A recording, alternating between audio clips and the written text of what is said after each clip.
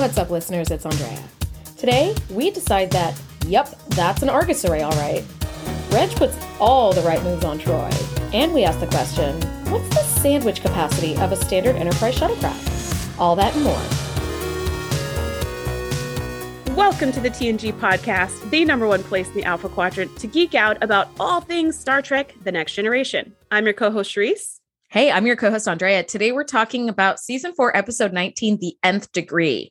This episode was written by Joe Menosky and directed by Ron Jones. After an encounter with the mysterious alien probe, Lieutenant Barclay begins to exhibit signs of profound intelligence, ultimately hooking himself into the ship's computer and hurling the Enterprise into danger. Yay! Barclay's back! Or...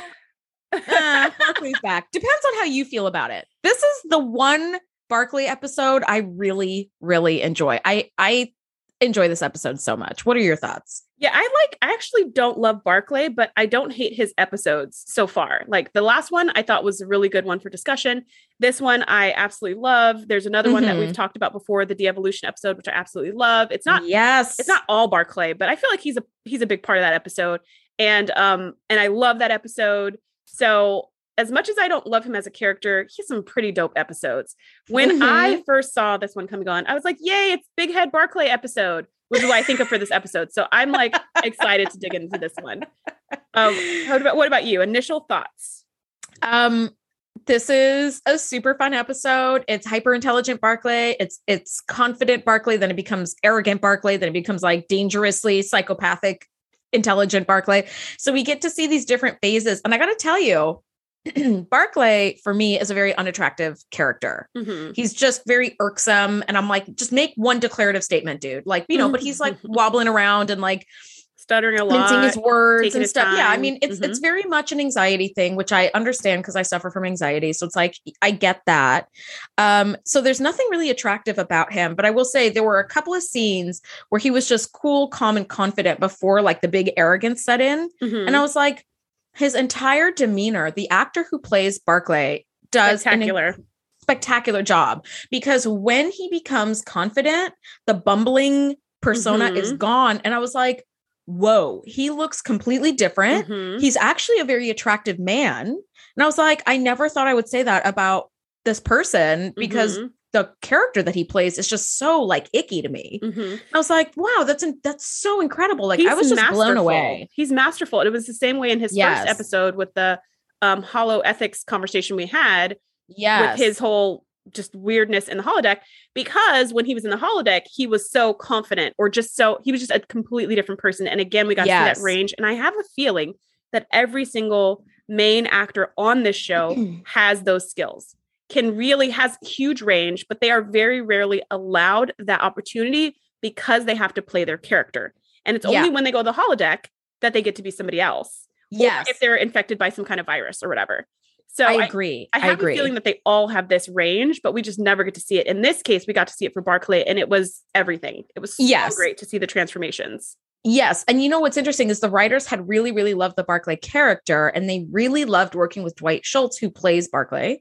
And they had been kind of brainstorming all these different ways to bring him back for over a year. And then when they stumbled upon the storyline, they were like, we should make this happen to Barclay. And then we get to see this fun transformation, and Dwight Schultz got to kind of like flex his like acting muscles a little bit and be Barclay, but not Barclay. And I thought it was really great. I thought it was super fun. I love watching this episode. It's so much fun. Now we open on a play, and I think it's the first time we see Beverly in a play at all. And being like, she's kind of established herself as like the drama coach, because she's like, Worf, I have room in my workshop for you. Like she's clearly kind of running this drama she's series. Totally the director, the producer, all the stuff. Yes. It's the first time we see her in this role, and she reprises this role many, many times throughout the rest of TNG. And I love it. I love that she's a doctor and also like a theater has like whatever. So cool. Has like outside interests. I think it's wonderful. So they're doing Cyrano de Bergerac, and Barclay is playing the titular role of Cyrano, and he is not great. I think it's a huge improvement out of like the holodeck, and he's actually putting himself in front of people, which is very scary. Which seems like something Barclay would never do. Yes. As a character. So it's like, so okay, cool. Huge. So you're like developing. Yeah, this is really great. He's not bad. He's just doing okay because he's kind of flubbing his lines and the long wig is getting in his face and he's sort of like thrown off by that. Did you notice I went back and watched this like 5 times and laughed my ass off at the end? Everyone is applauding enthusiastically. They're being really polite. Did you see Data's face? He was like, what the whole time what? He was acting, Data had this face that looked like he was going to be sick. And I just thought that was so funny. Every scene, every line that Barclay's giving, Data's just like, oh. And then at the end, when they're like, brava. Data's like, but he was not good. Was I the only one who noticed he was not good? And Riker's just like, it's polite, Data. He's like, oh. And then he goes, yes, he gives a little golf clap. He puts on a pleasant face and he golf claps. But as he's looking around in complete bewilderment as to why everybody is applauding, his face is so stanky. I was so like, great. Jesus. So note to self, so great. Never let Data come and see you perform, because if you're not good, you will know it immediately. I'm gonna see if I could find a photo of Data's face to put on our Instagram. Yeah, at the TNG podcast, because let me tell you, it was hilarious. It was pure gold. I actually wrote Data's extremely confused face is pure gold. And then I made myself laugh because he's actually covered in gold paint. So I was like, get it. It's pure, which accidental pun. Yeah. So anyway, welcome to our show. Yeah. So we're nerds. Right. After the play, Troy is kind of having this private conversation with Barclay, telling him, like, you've grown so much. This is incredible what you've done. And I actually really like this conversation between the two of them, because Barclay points out very astutely that he feels more comfortable pretending to be somebody else. And he says, what's the difference between me acting like somebody else in front of everybody and me going to the holodeck and acting like somebody else privately? Either way, I'm still not being myself.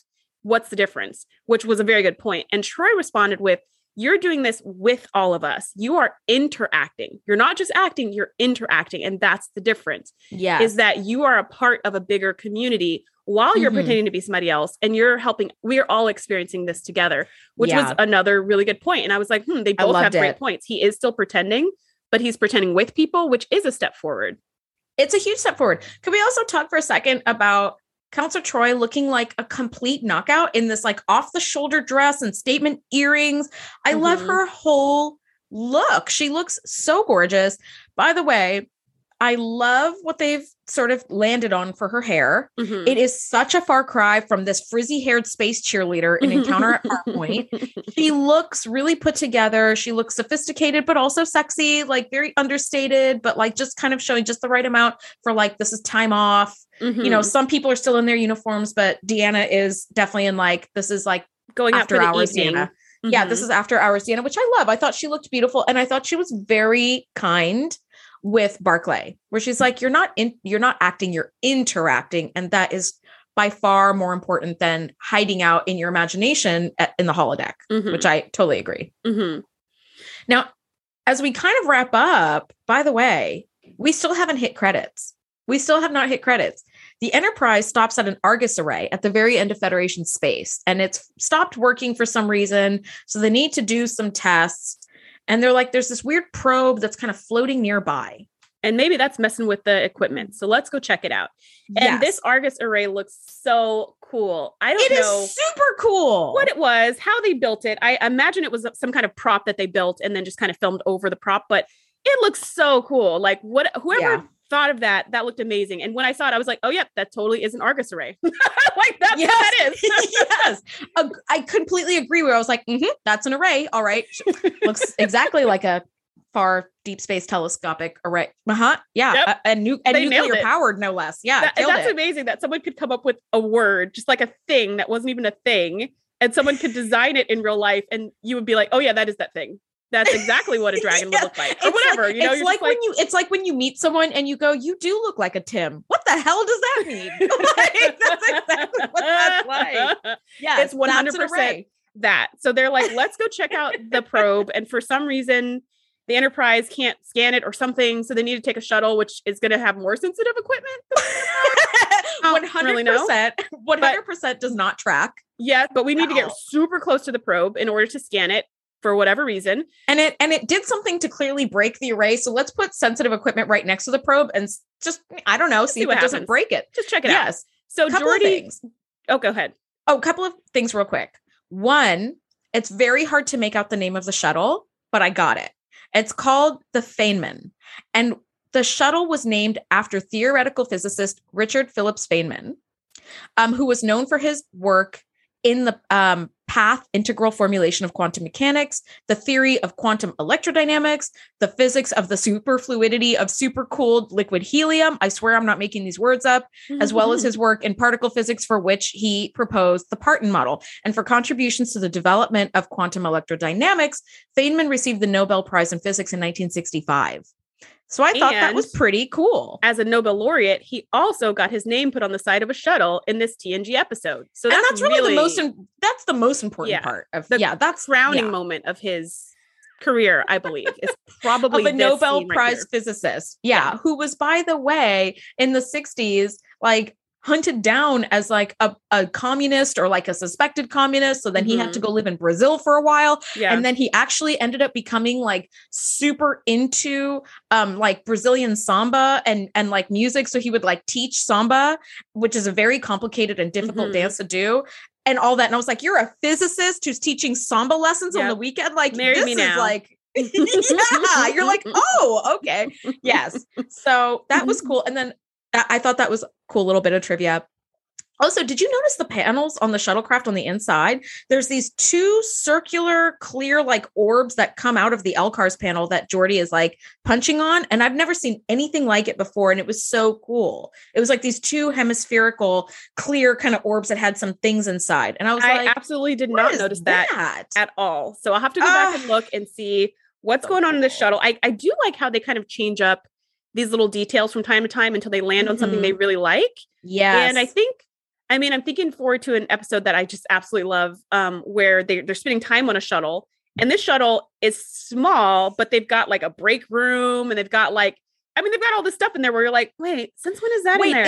Is that the episode in the Runabout when like the Enterprise and the Romulans are frozen in time? Okay. Yeah, that's like the break first room with like snacks on the table and they've stuff. They've got like a dinner table. Before, all they had was sandwiches in the back seat because that's how big the shuttle was. So anyway, and it was like the back seat of a sports car too. It really wasn't a back seat. Like nobody could actually sit there. There was no just space a place for the to sandwich tray. Put your umbrella. Had to put it on your lap. Yeah, it was very small. So I don't know, but in any case, Geordi decides to bring Barclay along with him on this shuttle mission. Because why not? And I love that Barclay's just like, oh, thank you so much for including me. I'm one of the team. And Geordi's just like, yeah, you're one of my top people. You deserve to be a part of really cool stuff. Yeah. Like finally. Yeah, I love that. And he's like, this what we're doing right now is the whole reason I got into Starfleet. I love exploring and you deserve a little piece of this. Now, something I did notice is that this entire episode, every single person calls him Reg. Nobody calls him Barclay. So this is the transition. No one's called him Reg before, except for maybe Troy. I think Picard and Riker do kind of at the end where they're like, danger, Lieutenant Barclay, come on, man. Yeah. But for the most part, like the people around him who know him best, they're using a familiar term for him, which is nice to see. And I don't know what his first name is, but I think Reg is a nickname. Reginald. Okay. I was like, I wasn't sure what it could be, something weird because, space. But Reg is not just... By the way, Reginald Barclay is a name we've heard a bunch. And this just goes to show me how little you care for this character. Because you're like, first name who? Doesn't matter. Like, no, I mean, I knew everybody called him Reg, but I knew his name was Reg, but everybody called him Barclay in the last episode we saw. Everyone called him Barclay. And then teasingly, they called him Broccoli. No one used his first name. Absolutely no one. So here, all of a sudden, not only are they using his first name, but they're using a nickname of his first name, which is super, super familiar and close. Yeah. So I feel like this transition was made very intentionally to try to get the audience to like him. Since that first episode he was in he was just very unlikable. So now they're trying to be like, hey, it's Reg. It's our good old buddy Reg. Because everyone's so irritated with him that we were irritated with him. Yeah. Now they're trying to say like, we all love him and we kind of have sympathy for him. So you should love him too. So I noticed that transition in this episode. And I think it really works. I think so too. And, it also, for me, it creates a secondary layer for Barclay where we haven't seen Barclay for a number of episodes. And, we've only seen him very sparingly over the seasons that he's been on.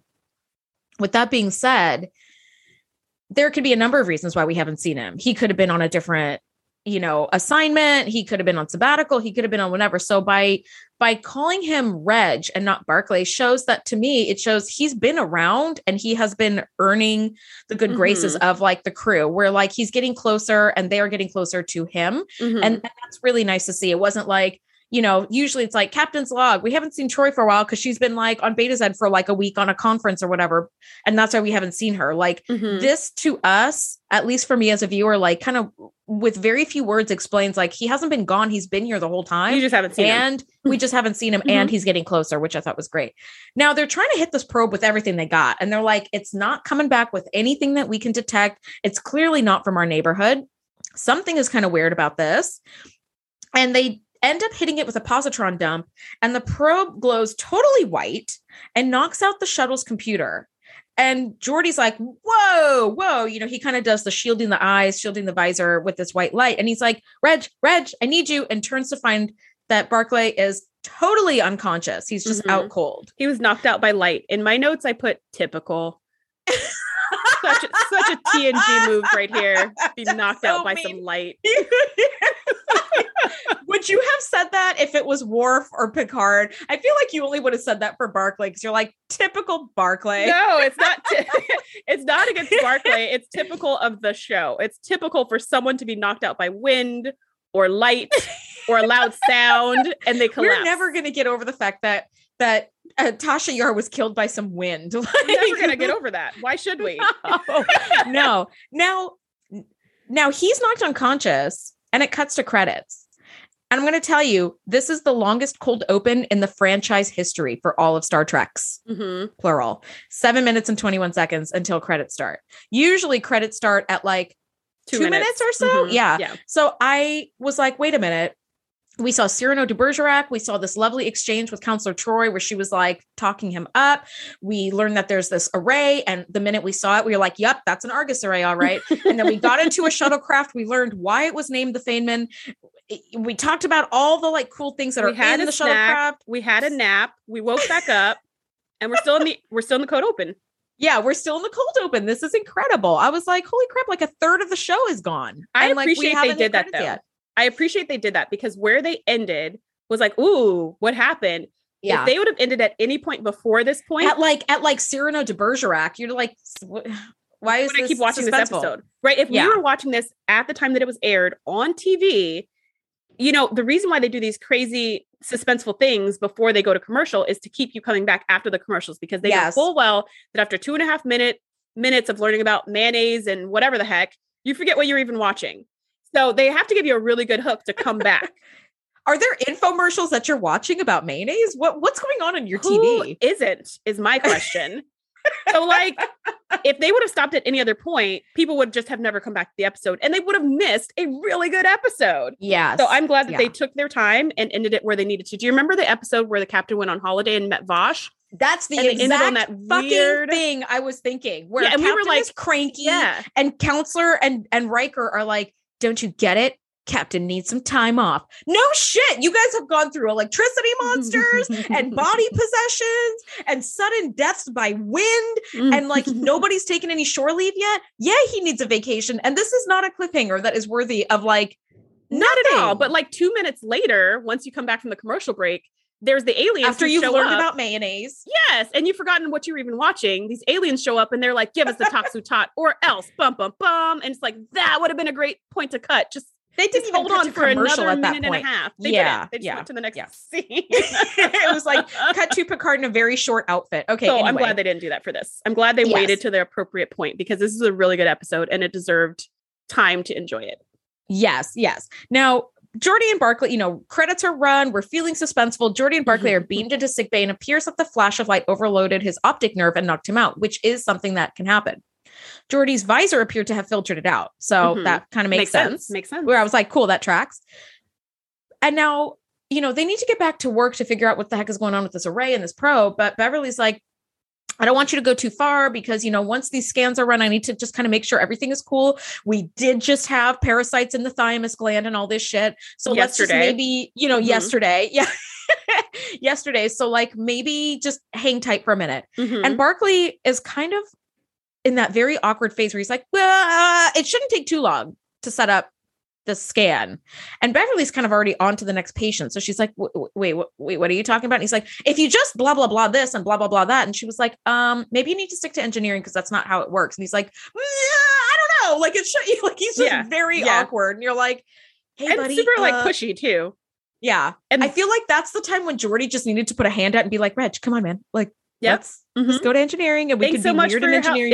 It's like when your friend's super drunk and you're like, thanks, buddy. Let's walk this way. Oh, that was super helpful. Yeah, keep on walking.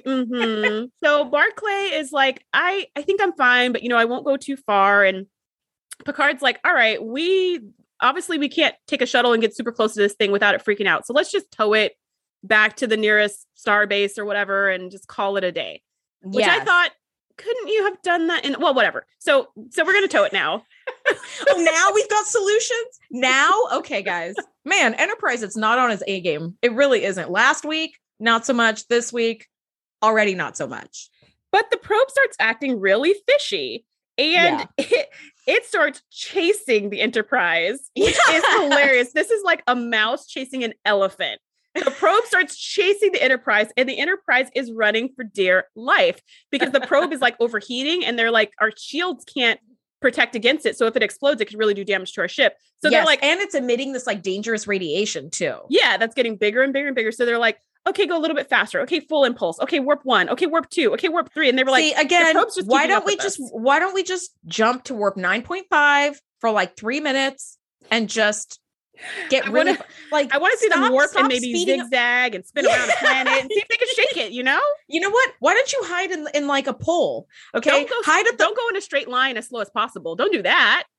Don't speed up as slowly as possible. As gradually as you can. Yeah. As gradually as you can to allow this goddamn probe to be like, yeah, let me just slowly speed up as well. Matching speed and course. So the Enterprise is running for dear life, and this little probe is like pew pew pew, like chasing it, which is kind of ridiculous. It's not even going pew pew pew. It's literally just silently chasing this huge ship that's like running scared. Really, yeah. And what I thought was interesting is that before it started chasing them, and it was just coming towards them slowly in the beginning and menacingly. Picard was like, "How is that thing moving?" And Worf was like, "Shoot it." Of course he was. That's Worf. Oh, so Worf. They tried that and shooting it didn't do anything. And they were like, we want to shoot it with like torpedoes instead of just phasers. But if we shoot it with anything bigger, the explosion is too close to our ship where we will also be harmed. So we can't shoot it with anything more powerful. Can't do it. And that's when they started running. And I did think that was an interesting question. How the heck is this thing moving? And this is like the constant question we have, right? About things in space. Like, what the hell is this? How are they being propelled without something we can visually see or scan or whatever? And so I think that was fascinating, but also kind of hilarious now that I think about it, that this entire ship is running from this tiny little probe and just can't get rid of it. The probe is like the size of a shuttlecraft. Clearly, right, because we saw it earlier. It's like half the size of a shuttlecraft. Really, there's no sandwiches on that probe at all. Not it's any a sandwiches. 0 sandwich probe. Now, Barclay is doing some quick thinking and he's able to save the ship. He overrides Geordi and goes right to Picard with comms. And he's like, full spread, maximum yield photons. I am certain the shields will hold. And Picard is like, Geordi? And Geordi's like, I don't know how he did it, but now the shields are 300% stronger. Which is not amazing. 3 times stronger. 300 times. It's like, what amazing. The F? They managed to shoot it. It's destroyed. So they're like, cool, let's go back to the Argus array and let's figure out what happened. Thanks for your quick thinking on this one, Barclay. Like, that was good work. And because of his quick thinking, he gets invited to the coveted observation lounge to join all the senior crew in their brainstorming to fix the Argus array. And I thought, like, part of me was just like, this is great. He's got some great ideas and I think he'll be really valuable addition to the team. The other part of me always feels like stuff like this is a little bit elitist. And it rubs me really the wrong way that he was like, he kind of earned his way into the secret club because he had a great idea. So if he doesn't have a great idea next week, he doesn't get to come back. Do you know what I mean? Like, there's just something about that's also senior leadership too, where it's like everybody can't be invited because it's senior leadership. Like, we need to talk about the classified crap. Completely agree. I completely agree. So when they brought him in, I felt like, how long will he get to stay? Yes. Do you know what I mean? Yeah. Like, will he only agree. stay as long as he's cranking out great ideas?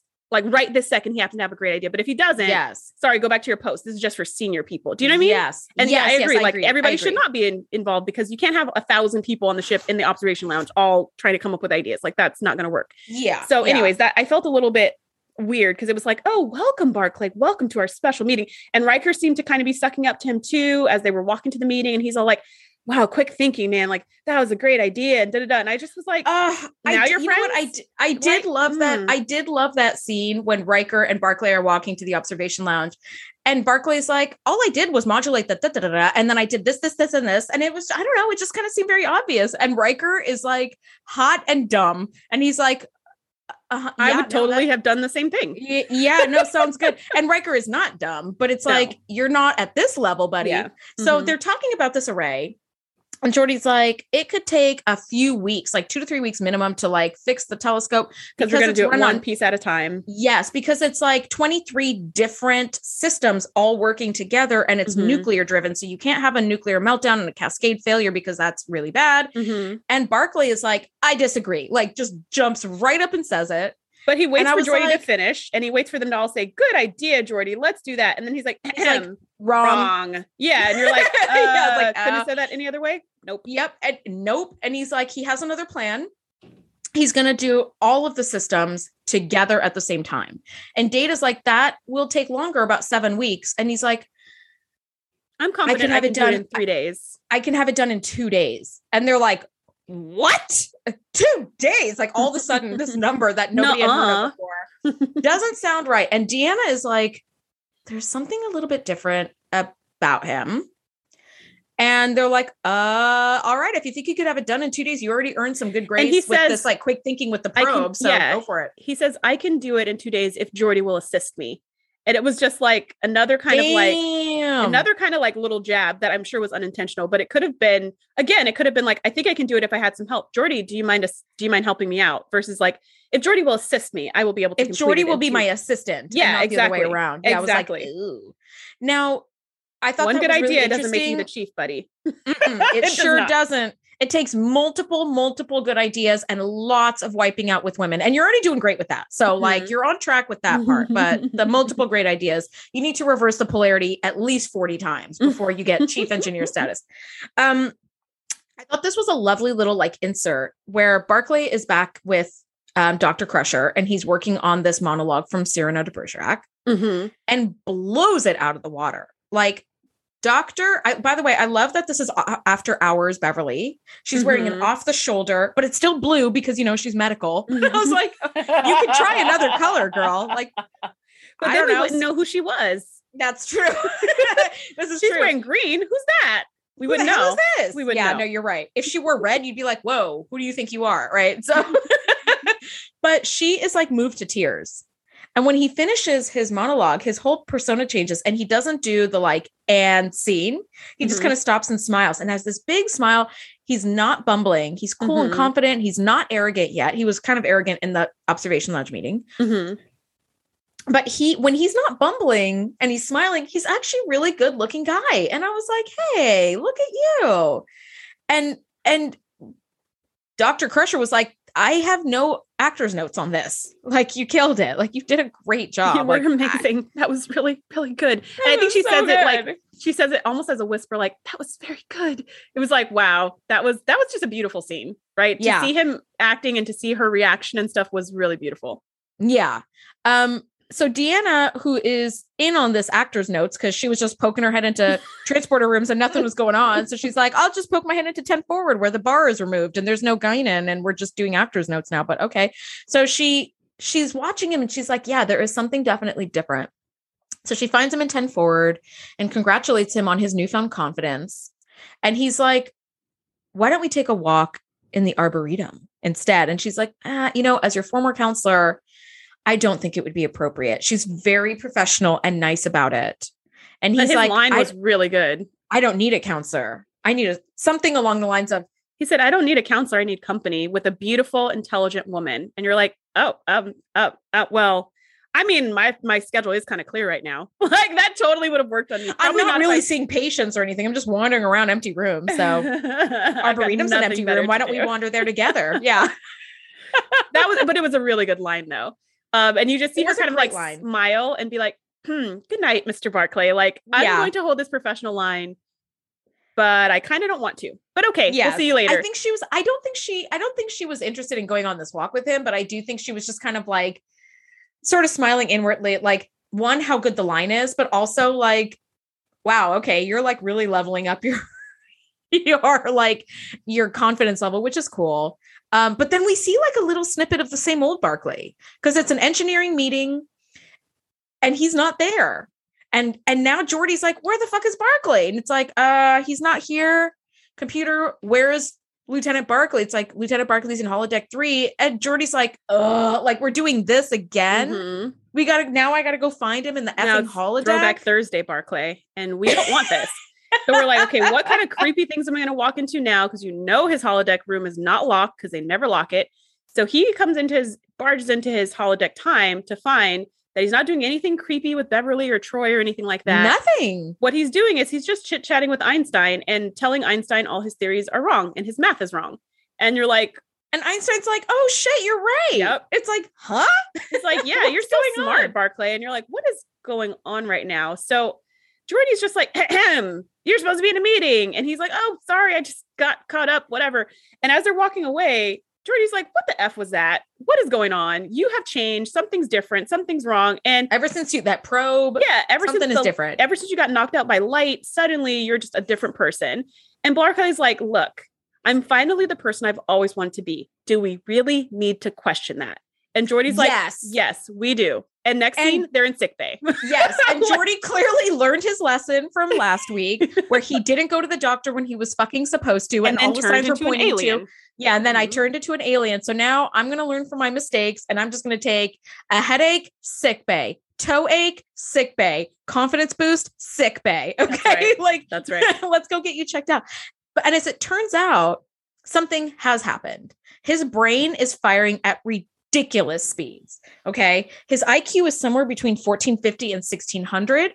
Great SAT scores and even better IQ. Okay. Mm-hmm. His resourcefulness, his ingenuity, his creativity are off the charts. And the space between the left brain and right brain have like practically fused together. So it's very much one of these, like, now you're hyper intelligent, but like not hyper intelligent. You're at like 50,000 levels above where humans should be capable of. Yeah. And like, now what do we do with him? Right. And I thought that was interesting. It's like, I think it's time for a senior meeting, but in the ready room, like even more like secret, exclusive, even more super secret with a lot less space and seating. So they should have just been in the observation lounge. Let's just all lean against a table. Yeah. It's like one chair and one 2-seater couch in that whole entire room. So whatever, they're all crammed in the room and they're saying he's super smart, but that's not a crime. Like we can't lock him up or anything. Plus Jordy's like, I need his help to fix the array. We can't do this whole 2-day fixing the array thing without Barclay's big brain. But Riker's like, yeah, but also he's being influenced by some kind of alien power. And shouldn't we just be suspicious of that? Shouldn't that feels just a little bit sketchy. We don't know how it's going to influence him. And after all this conversation, Picard's just like, you know what? If he does something menacing, then we'll actually do something. But he hasn't done anything menacing and he's helping to save everything.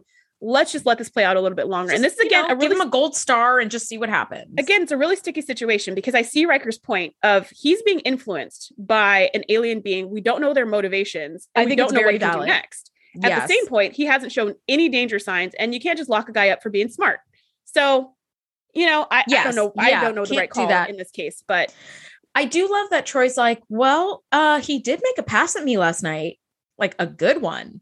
And I love that Riker later was like, about that pass, you didn't say if it was successful. And she just kind of smiles and goes about. I love seeing that 2-second scene in the doorway of the ready room. It leads to nothing, but it's just continuing this kind of like fun little tease that like Riker and Troy have in their relationship. And I think it's so great. Now, yeah, they're like, let's just, you know, keep an eye on him. But so far, nothing really seems to be like, he's not doing anything nothing bad. To worry about. Yeah. Now, the Argus reactor does start a cascade failure, and they just can't stop the failure fast enough. And they also can't run away, which is unfortunate because that was their big plan. Shoot it or run away. And they can't do either thing now. So we're like, because it's like 23 nuclear reactors, like you're not gonna be able to run away fast enough to get out of the way. So as this reactor failure is starting to cascade, they can't stop the reactor failure fast enough. And Barclay is like on his panels in engineering, and he's like, like the computer is not working fast enough, which to me is like, uh-oh, because if your brain is working faster than the ship's computer, which is like one of the most powerful computers in the universe, something is definitely going on. And it's a little bit scary. So this is where Barclay is like, I'm going to need to, I can't work in he becomes a diva. He's like, I can't work in these conditions. I'm going to go somewhere else. And he ends up going to the holodeck and creating for himself like a little office where he's like, put a chair here, put a 10 keypad here, put this here, a printout screen here, and like connect all of this through like a neural pathway, something. Mm-hmm. Right. And the ship's computer is like, there's no program to write like for that. And he's like, no problem. Here's how you do it. Meanwhile, it's now like 2 minutes to like imminent destruction. And they're like, anything, like, how do we get out of here? At this point now, Picard's like, run away. Right. And they can't, because something is happening with Barclay where there's no like there's no propulsive activity, nothing, where it's like, what the fuck is going on? Like, and at the last second, the Argus reaction is stopped. And they're like, huh? Now we have control of the ship again. And this like cascade failure has totally stopped. Like, what the computer, like what happened? And now it's Barclay's voice, like speaking via computer voice. Mm-hmm. And he's like, I fixed it. And they're like, huh? Because that's exactly how I felt. I was like, what? And I love the shot of it's Barclay speaking through the computer, but we see him not moving his mouth. Mm-hmm. And he's in the most like evil lair ever, mm-hmm. with like laser beams bouncing off his head into some sort of like interface with the computer. So now he mm-hmm. like is the computer. Yeah. He's tied his brain and neural activity into the computer, and also his consciousness, like all of it is connected to the computer. He is the computer. So crazy. He is running the computer, and that's why the computer is speaking with his voice. And they're like, Barclay, we want you to take yourself out of the computer immediately. And he's just like, I can't.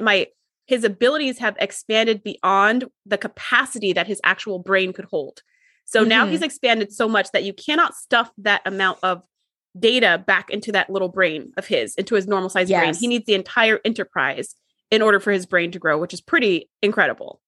Yes. And if it continues growing like at that rate, even the enterprise won't be able to hold his consciousness, which is something they don't discuss in the show. But like, if the episode hadn't wrapped up the way it did, like he might have conceivably died, because he can't, his ability is outstripped the enterprise, and like you can't kind of go beyond that. But this was another practical effects from the special effects team, just like last week. It was really, really neat. They did not post-production these lasers. They created a way to have these lasers firing through like mirrors and stuff that are actually hitting Dwight Schultz's head, and it's just light, so it's just bouncing off his head. But that is exactly what he looked like when they were filming.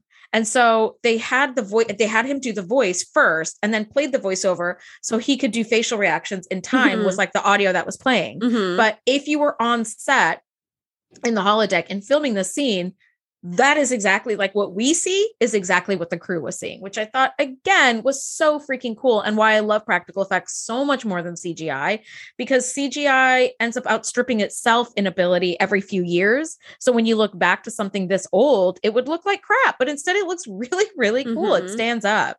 Yeah. Really Universal Studios is my happy place. And one of the experiences there is a special effects show.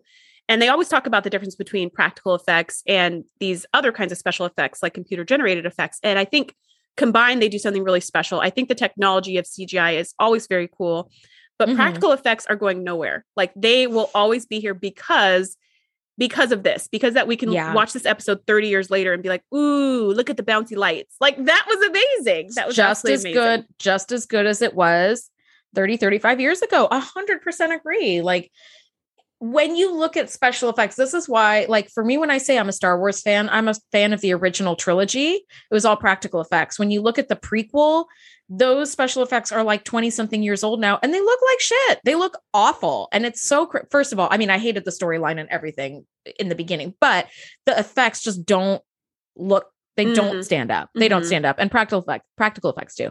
Now, they Geordi and the senior team are like, hey, let's have a secret meeting. Wait, there's nowhere we can have a secret meeting because the computer can hear us all the time. What if I take out these isolinear chips? So they end up like cutting communication to like the observation lounge, and they're like, what the F do we do now? Like, we can't remove Barclay without killing him, but he's also like the computer now. So like we kind of can't really allow that. Right. And I thought to myself, why don't they just ask Barclay for help? Why don't they say, how can we help you? Like, how can you help us? Like, how can we get you out of the ship? Where do we need to put you? What do we need to build? What's the solution? Because obviously his brain works a lot faster and he can come up with creative solutions. They're just kind of being like, ooh, this is scary and we don't like it and we want him to stop. So we're going to force him, which I totally get that. And I think he could be a part of the solution. Like, he caused this situation. He should be able to find a way to solve it and not die. So that was kind of my thought. Why didn't they just say, hey, Barclay, this doesn't work for us. What else can we do? Because he could probably build his own ship that, I don't know, he could figure it out, right? I mean, he's Barclay. He has a 1600 IQ. Like, he could figure it out. And they come up with this plan to try to bypass Barclay's control of the propulsive system. So at least they can like get to a starbase and then figure out what to do with him. And as Geordi goes into a Jeffries tube, of course, Barclay as the computer is like onto him. So they kind of chat for a while, and Geordi's like doing his routine maintenance, and he's kind of like pretending to talk to Barclay to keep him engaged. And I thought this was very interesting that Barclay tries to describe what he's experienced, and he understands the entire universe as one singular equation, and everything makes perfect sense. We as humans have not reached that point in our evolution when we have discovered the unifying theorem of physics, sometimes known as the theory of everything. The theory of everything, or the unifying theorem of physics, is a single mathematical equation that fully explains and links together all of the physical aspects of the universe. We currently do not have anything like that. The unifying theory, or the theory of everything, is hypothetical still.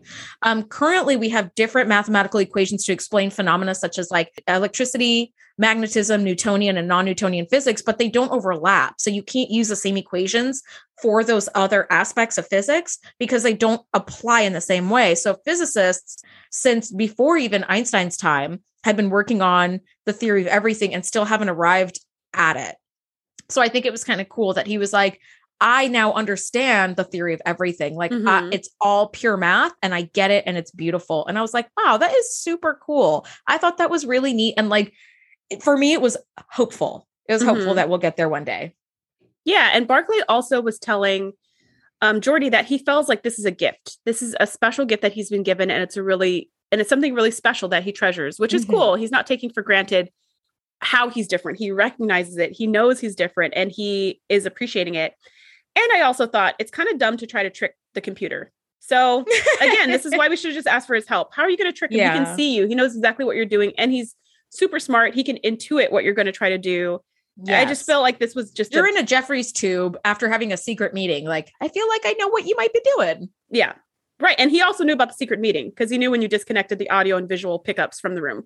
So my IQ, I feel very lucky. I had IQ tests done before, and I'm something in the like high 120s, which is pretty awesome. And even I could tell some shady shit was going on. You don't need to have an IQ of 1450 to 1600 to discover that this is what's happening. So surprise, surprise, that doesn't work. And Barclay starts creating this subspace distortion. And he's saying, Captain, there's something really cool. I think I can help the ship jump from one place in space to another place in space in the blink of an eye. I'm pretty sure I can do that. And Picard's like, that's great. Please don't do it though. And he's like, yeah, I'm going to do it because I really want to. And he's like, no, I'm giving you an order.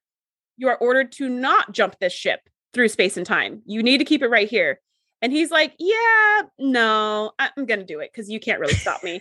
And then that's at the point where Picard's like, darn it. He's lost all control at this exact moment. That's like, that is exactly like when Data is acting strangely and they're like, Data, can we just have you pinky promise that you're going to confine yourself to quarters? Because nothing can stop you, really. And he's like, okay. And they're like, cool. We will continue to hold up like the construct of power, but there really isn't any, like you have all of it. None at all. And so then Troy's like, you know what? Let me go talk to him. I'm pretty sure I can talk him off the ledge.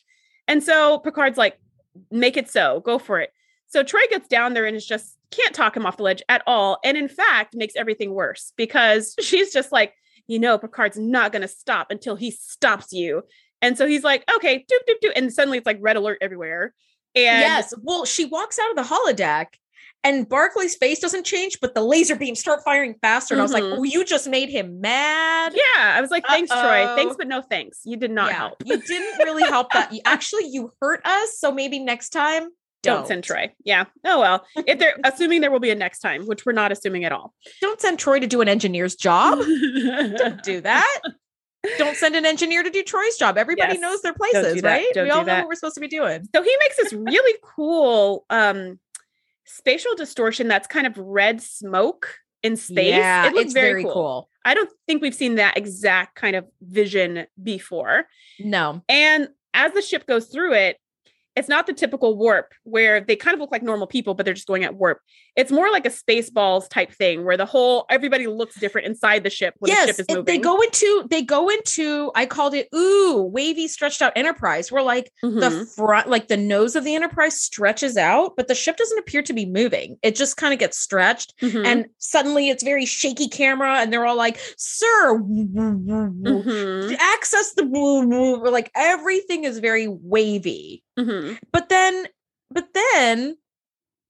they're like, okay, we need to stop this shit like immediately. Picard is like, we need to stop this waviness immediately. Send security to just go take Barclay out of the holodeck by hook or by crook. Yep. And listen, knowing full well that this could kill him. He's like, at this point, you got to go. You're going to kill all of us. It's 1,100 people versus 1. You got to go. Yeah. And Worf and his team continue their stellar job of not doing a great job. And they just immediately start running towards him and bouncing off of force fields and then shooting the force field, only to find that, guess what? You can't shoot through a force field, Worf. You know this by now. So they're like, sir, we've been completely ineffectual. Yeah. So then Worf just runs right back to the bridge, which I feel like, again, could have been a comm badge situation. Hey, Captain, this isn't working. Plan B? Plan C? But nope, he turns around, runs from the holodeck, back to the turbo lift, back to the bridge, comes out of the turbo lift and goes, sir, Barclay's put up a force field. Yeah. Yes. I'm like, how did you get back here in like 2 seconds? This ship is quite large. So the Enterprise does that stretch, but then they kind of like unstretch. They sort of snap back to the regular shape. They don't seem to have moved, but it turns out they've moved 30,000 light years from where they were. Now, at this point, the head of a giant translucent hippie appears inside the bridge, and Worf, who has gotten back to the bridge in record time, of course, wants to blow a hole into the bridge. And I was like, he wants to my guest. Worf is going to be Worf no matter what. Nothing if not consistent. Yes. And we see this giant head start talking, and it seems like, okay. It's in a very good mood, too, by the way. It's just like, hey, bipeds. Ooh, look at your craniums. Yeah. Like, endoskeletal system, like just kind of taking stock. One quick thing. The writing crew did a rewrite on the very last day, on the last day of filming, like when this head was filmed.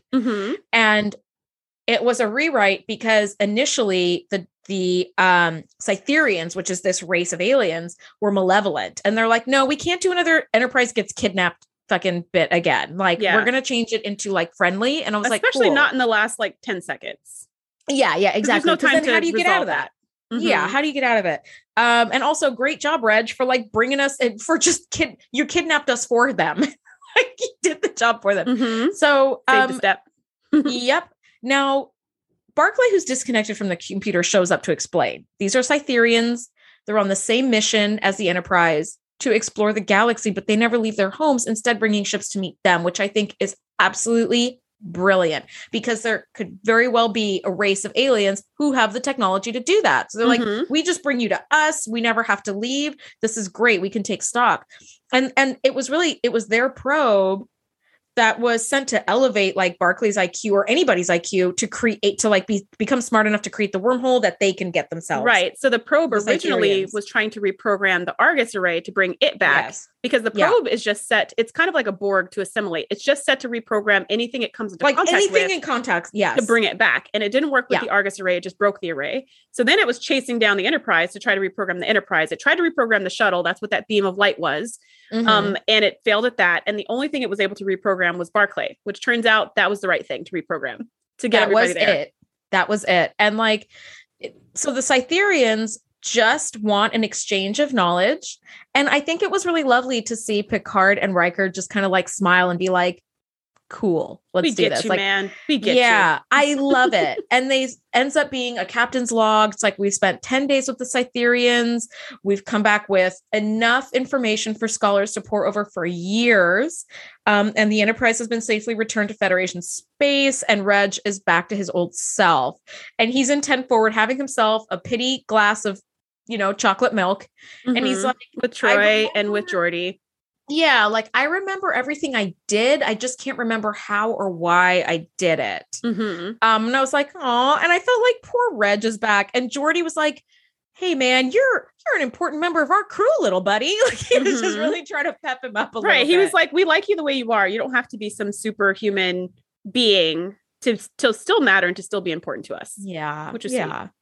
And really, I think the best kind of self-esteem boost that could have happened was when Troy, Reg and Barclay were going to go off and run a level 3 diagnostic. And she was like, I believe we had a date scheduled for a walk in the Arboretum. And the music gets very lighthearted and cute. And Reg is like, oh God, and like straightens out his uniform. And he's just like, okay. And he's like, we don't have to do this. And Troy's like, I know. And as they're walking out, such a cute scene where they had been talking in 10 forward about how like everybody exceeds their abilities sometimes.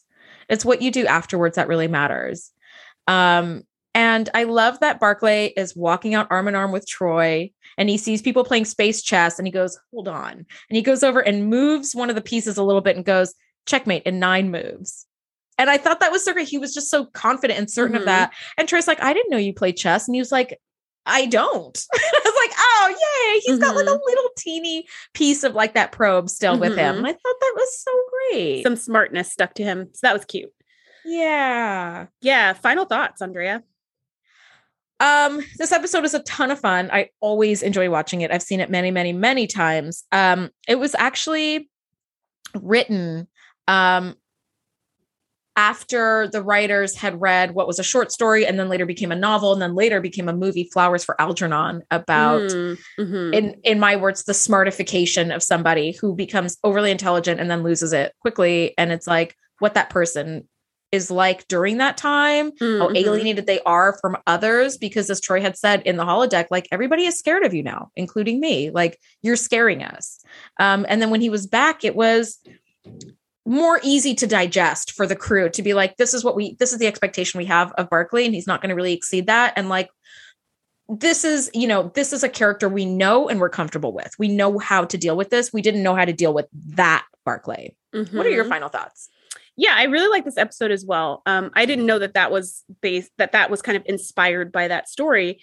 But it makes a lot of sense, because if you're not where kind of the average people around you are, either higher or lower, but if you're just not where they are, then it's going to be a weird fit socially. Like you're going to feel like you're off, and they're going to feel like you're off, regardless of what the average IQ is of the group you're around. If you don't kind of match within some parameters, it's going to feel a little bit off. And so I'm glad that Barclay came down from the mountain, because he was so advanced and so smart that no one could relate to him. And he would have been ridiculously isolated. Which is not what he wanted, right? Which is how he started with the crew, being ridiculously isolated. I really like this one. I think it's a really good episode. I think the Cytherians' way of exploring space is so interesting, so genius. So cool. I like that it was just a giant floating hippie head in the end, because why not? They didn't go with the newt head or the salamander head or whatever. It was just like a dude with some stuff on his hair, like very low key, because that wasn't the point. And like a prosthetic on his brow bone. Like it was simple and cool. It was super simple. That's all we needed. He was only there for a few seconds. And all is well. So I like this one. It's a bit of a mystery and also not very dangerous, just more kind of like, what is going on? So I think that was pretty cool. It was really great. Well, next week we're talking season 4, episode 20, Cupid. So Q is coming by for a visit and gonna cause some trouble, and it's gonna be fun. Thank you guys so much for listening, and we'll see you all next week. Bye, everybody. Thanks for geeking out with us. Be sure to join the crew at thetngpodcast.com to be the first to know when we do our live shows or host events exclusively for our members. We'll see you next time.